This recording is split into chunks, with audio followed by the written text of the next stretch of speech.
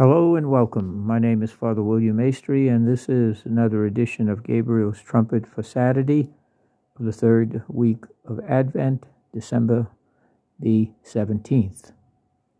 Our reading this morning comes to us by way of the Gospel of St. Matthew, the opening of the Gospel, chapter 1, verses 1 through 17. Matthew chapter 1, verses 1 through 17. And whenever we receive this gospel, especially if you happen to be the one who has to read it, either the priest or the deacon at Mass, you begin to wonder, oh my goodness, why do we have this? It is the genealogy. It is where all of the names that we find difficult to pronounce, and we soon forget, unfortunately, it's the genealogy, the family record of Jesus Christ, son of David, son of Abraham, Abraham, the father of Isaac, Isaac, the father of Jacob, and Jacob, the father of Judah and his brothers. And it goes on from there, all the way down to the generations, to Joseph and Mary and Jesus. It was of her, Mary, that Jesus, who is called the Messiah, was born. And the total number of generations from Abraham to David is 14, from David to the Babylonian captivity, 14, and from the Babylonian captivity to the Messiah, 14 generations. Now we kind of roll our eyes and say, my goodness, why are we reading this stuff? Yet, if you watch your television, if you can take it for a while, there are all these commercials on Ancestry, Ancestry.com, and you can find out all about your family tree, your ancestor. Back in the 80s, there was a big boom in finding one's roots, that miniseries that was on television, Roots. And millions and billions and billions of dollars spent around the world where people are once again interested in their ancestry. Where did I come from? What am I a part of? Who am I a part of? And what does it mean? So actually, when we have the genealogy of Jesus, whose birth we will celebrate and lift our whole being, and all creation will, to Almighty God the Father, for the gift of His beloved Son, Jesus Christ, our Lord and Savior, the Messiah, we find that strange, if not somewhat annoying, frankly, to go through all of these names. And yet we find it fascinating. Again, we send all of this information out to find out who we belong to.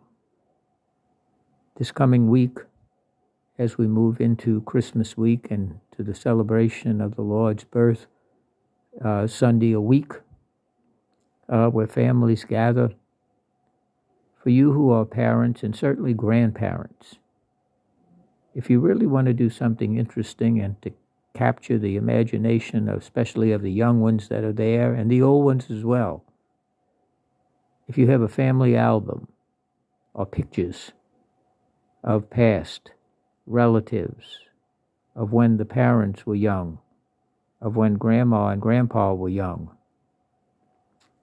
bring that out and let the young ones take a look at it.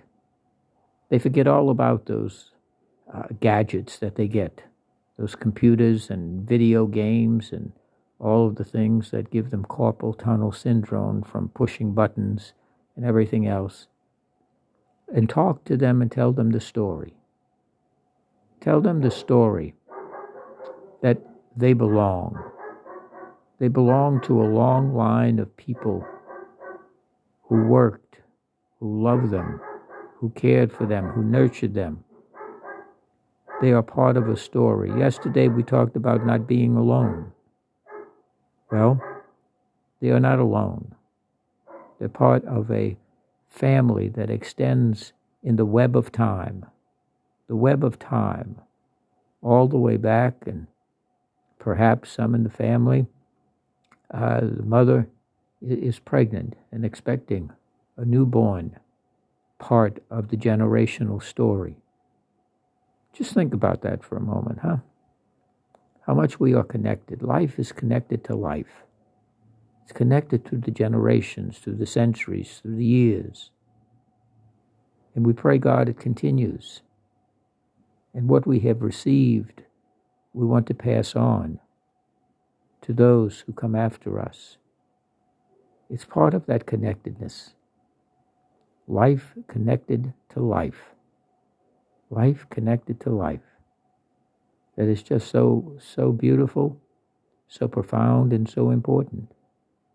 It also reminds us that we are part of the great family of Almighty God, the human family, the family in whom the Father sent His own Son to be born of a woman born under the law, born in space and time, our Lord and Savior, Jesus Christ.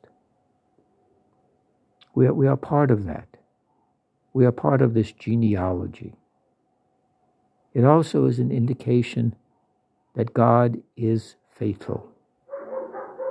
That's why it begins with the family record, and it goes all the way back to Jesus Christ, son of David, son of Abraham, of Isaac, and of Jacob.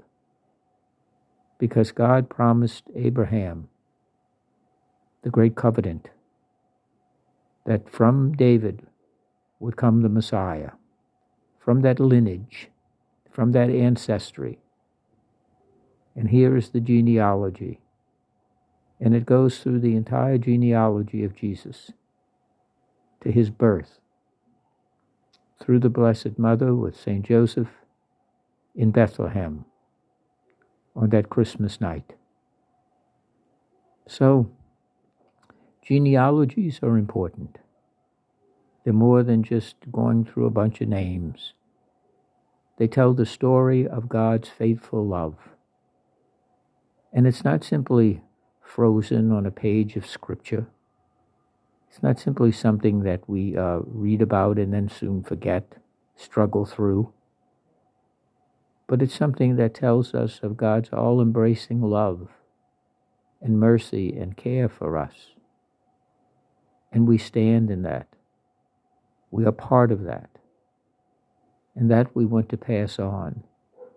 Parents and grandparents, pass on that the new ones, the little ones, the ones that are expected, they are part of that great love and embrace in love of Almighty God.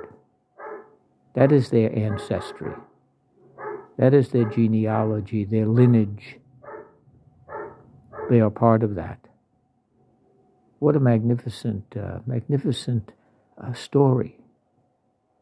And the greatest thing about it is it's true. It's true. We are part of that. And so, as we read this genealogy and we go through the names, let us see something more than simply a list of names. It is the story of God's love for us. It's God's love story. God's faithful love. That through all the millennia, through all the ups and downs, the valley of death, the pasture of eternal life, and all the points in between, God is with us and for us. And we are part of God's story, part of God's love story. That's the deepest of meanings at this time of the year and in reading this genealogy. You are loved and you are part of God's love story. What greater gift could we have? Because it's not only for a day, it's not only for this earth and in this time and space, it is into eternity. For when God loves us into eternity. So on this day, as we draw ever closer to the holy city of Bethlehem with the Holy Family, let us lift our minds and hearts this morning in praise and thanksgiving for the great gift of being included in God's love story for us. God bless you.